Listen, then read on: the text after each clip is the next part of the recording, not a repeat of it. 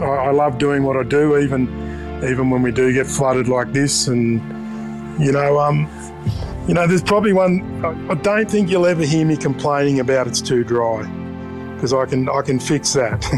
But I can't fix these floods. This is the Deep in the Weeds podcast. I'm Anthony Huckstep. Who'd be a farmer? Drought, floods, insect plagues. It's a constant battle with the elements. We've caught up with Block 11 Organics owner Greg Cassandra a few times on the Deep in the Weeds network, and given the impact of the recent floods, we thought we'd check in on Greg and see how the farm is. Greg, how are you? I'm well, Anthony. Thanks for asking. Most of the water's receded, which is good, and hopefully we can get back on with it and get going. It's been a pretty dramatic period of time, and people have lost everything. What's it been like dealing with the floods where you are? So our place at Richmond, I think 3/4 of it went underwater. So at the deepest part, it was probably 1.5 meters of water up till to some crop which survived. So I think there's about 8 acres of sweet corn and 2 acres of other veg that's mixed that I'm not sure we've lost all of it. I had a very quick look there the other day when I could get back there, and some of it looks like it survived, which is good, but then, some of it's gone. But look, for us, we've lost a bit of crop, mate. It's a lot of people have lost more than crop, including their houses, cars, you name it. They've lost property. We're very fortunate in where we are. The water has never broken the bank since we've been there, since 1939. So we've got a strip there where we can just leave all our machinery, tractors, sheds, etc., and they're yet to be touched. So we're lucky in that regard. There's not a lot of effort needs to go into preparing ourselves for a flood. We sort of pull our pump up out of the river, get it up to the high ground, and then basically we sort of just have to sit back and wait and see what happens. So this flood was interesting in that it was a 10-day flood, so that was 4 days longer than last year, and Dad had never seen a 6-day one, which was last year. But so this one, what basically happened, we got a lot of local rain that actually lifted the river to I think it was only so we got, in that initial raise, we got no water on the property. But then it really started to rain, especially in the catchment areas. And, I think there was 6 inches of rain in the catchment. And then prior to this flood, they were releasing a little bit of water out of Warragamba. So the river had a little bit of a flow in it, but it wasn't too bad, which was good. But the water got higher on our property, but not on the river. And that's just because of what's happened downstream and water backed up. So... it's because the river doesn't break the banks, we actually get this build-up of flood water that comes back onto our place slowly. So it's not the flow of the river or anything like that. So it doesn't actually, other than covering our crops, it doesn't really cause much damage. Before the floods, the growing season was already a challenge. Can you tell us about that? Well, it was one that I was telling my family that we're just going to write in the diary as one to forget, because look, we'd already had too much rain, and look, I looked at some numbers there earlier today. In Richmond for this year, we've already had 680 odd mils of rain. I think the normal rainfall for the year is about 1,200. So, and that was one problem. The soil was basically at total saturation. So we couldn't take any of that rainfall either, and that's why we got some localised flooding, which made it different. But look, even prior to all that rain, there was just, what we were getting a lot of grey, no sun days, which was just a real headache. And the other problem was when we did get like an inch or 25 mils or 30 mils of rain every 10 days, it was just making our planting program very, very difficult to be filling in and planting. So the way it works for us is we basically have a season.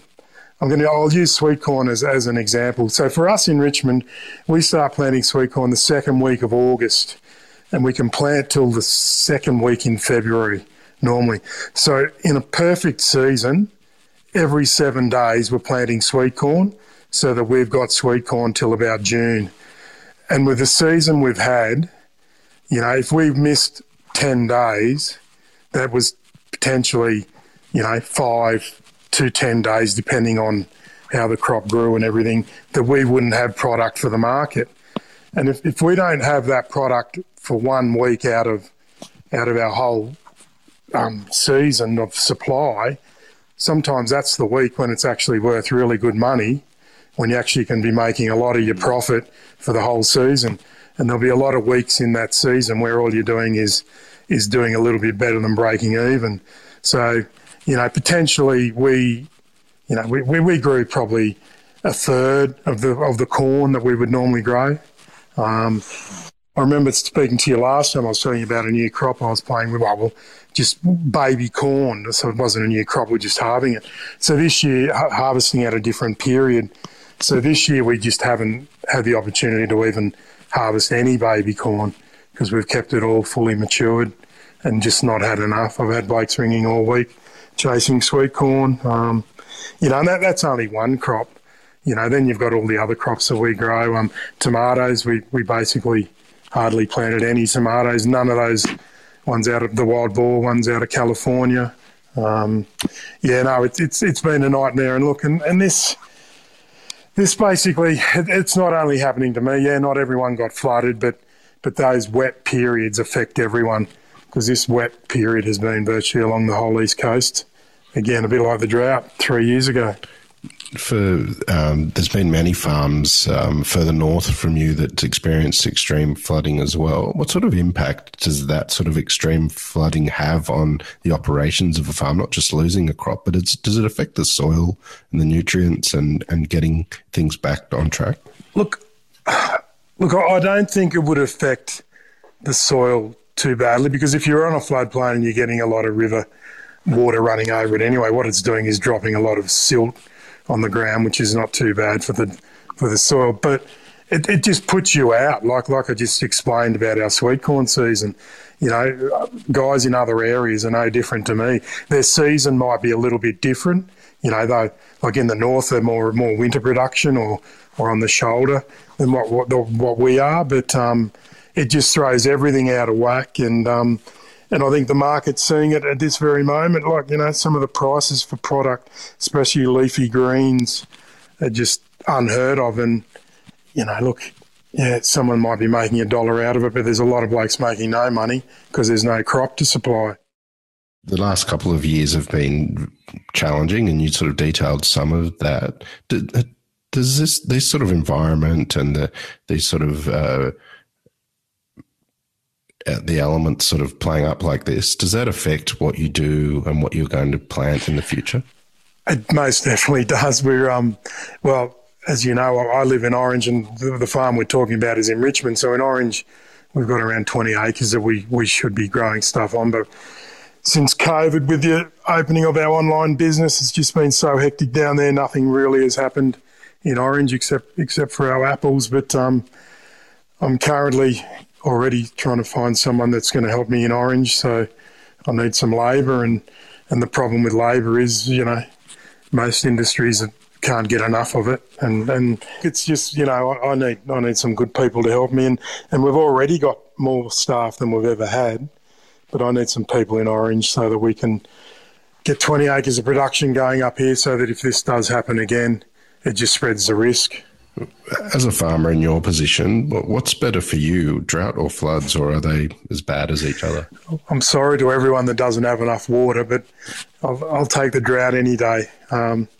Look, especially at the moment, Anthony, in Richmond, we use half our water allocation in a drought year, and in Orange at the moment, we've probably got 2 to 3 years worth of water for irrigation. So while ever it's not raining, we're in control. You know, and that was the classic with this season. Even, you know, when it wasn't raining, there was no sunlight, so the crops weren't growing properly. There was a lot of fungal disease around. You know, I know the grape growers up here are going to get a crop, but their sprayers have gone way too many days. And I don't think it's going to be a great vintage. Look, I'm not a winemaker, but I know what happens to fruit and veg when you get too much rain, and you're basically diluting the sugars and the flavour. So, give us a drought any day. We'll take that one and work with it. Given the horrific impact that the floods have had on so many producers, what are the challenges going forward for supply of fruit and veg in 2022? Well, the biggest challenges will be, guys just, basically anything leafy and green is struggling at the moment. We did have some kale that didn't get flooded, but it's just gone rotten because there's so much rain on it and also no sunlight. And because everyone's planting programs are out of whack, supply is going to be all over the place. And like I said earlier, that's pretty much along the east coast. There was flooding in southeast Queensland, so in the Lockyer Valley there, that they're just about to start their season. So I haven't actually spoken with anyone up there, but I know it wouldn't have been a good time for that to happen to them. And if they've got the rain that northern New South Wales got, which I think they did again, they're 10 days plus before they can even get back on their ground to start sowing again. Plus, if you're harvesting in the mud, all you're doing is causing problems for your soil into the future. But you've got to do it, because if you leave it there and it's worth money, you're not making anything. So, it's going to be tough, especially, if you're supplying restaurants. And, well, I've already spoken to some guys, in restaurants who realise what the problem is, and we're getting phone calls from guys, just asking for anything. But, and I think everyone's in the same situation, pretty much. As you mentioned a bit earlier, one of the things that did survive was the white corn. Tell us a bit about it and what's so special about the white corn that you produce. Look, it's the first time we've grown it. I've seen it plenty of times in corn trials. So it's a cob that is just straight white. It's the white super sweet kernels are normally sweeter than yellow. It's just got a really good different look to it. It's just something different. I'm always chasing something a little bit different. So that's we ended up only planting one block. Had enough seed for 8, and so with this one block that survived the flood, I think what I'm going to end up doing is just dropping a few boxes to some various restaurants, just to say, here, have a look at it, have a play with it, and tell me if you want me to grow it for next season, because we can't do any more this season. That's the other bad thing about this flood. It's the timing of it. It's just come at a period where, we're on the tail end of planting autumn winter crops, and it's the summer cropping is over. So, yeah. With so many producers impacted, and you've been, it's 3 generations of your family that have been producing organic produce. How do you remain positive and keep moving forward when there's so many challenges and adversity such as floods? It's what I do. It's what I love doing it. And look, like I said, Look, when I was younger and we got these floods, it was great. We went to school, there was no teachers there, you had a ball. But now, there's a dollar value that we've lost. But to get to the point where we are now, that dollar value that we're not going to get isn't what's been lost. It's sort of, I don't know, is it the opportunity cost or profit that we've lost? Because I knew every cob we grew, we had a home for. Of corn. And then, there was some other stuff. We were growing gherkins as well. I've been trying to grow gherkins for some guys for 3 years, and I still haven't delivered any. And the seasons have been the issue there. But, I look at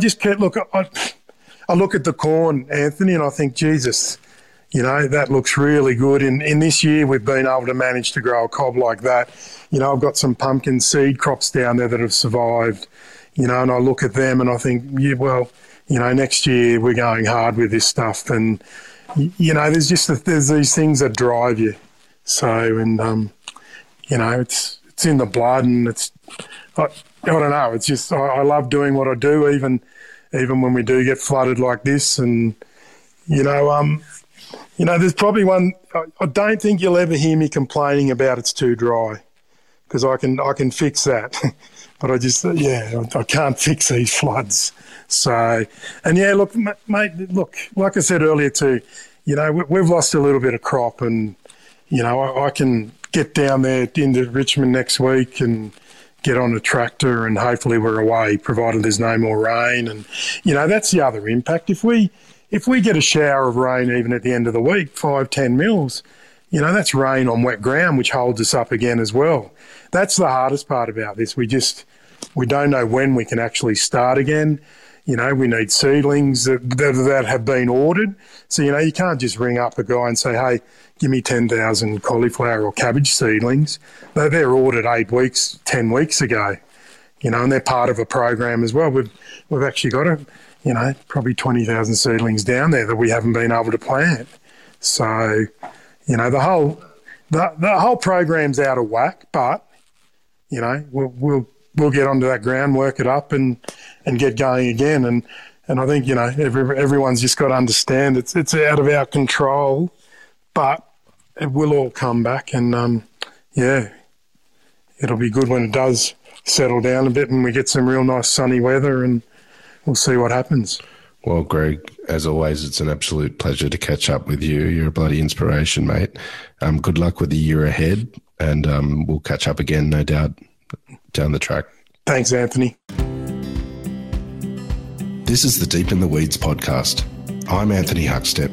Stay tuned as we take a deep dive into the lives of the incredible people who ply their trade in the food and hospitality sector. Special thanks to executive producer Rob Locke for making this all happen.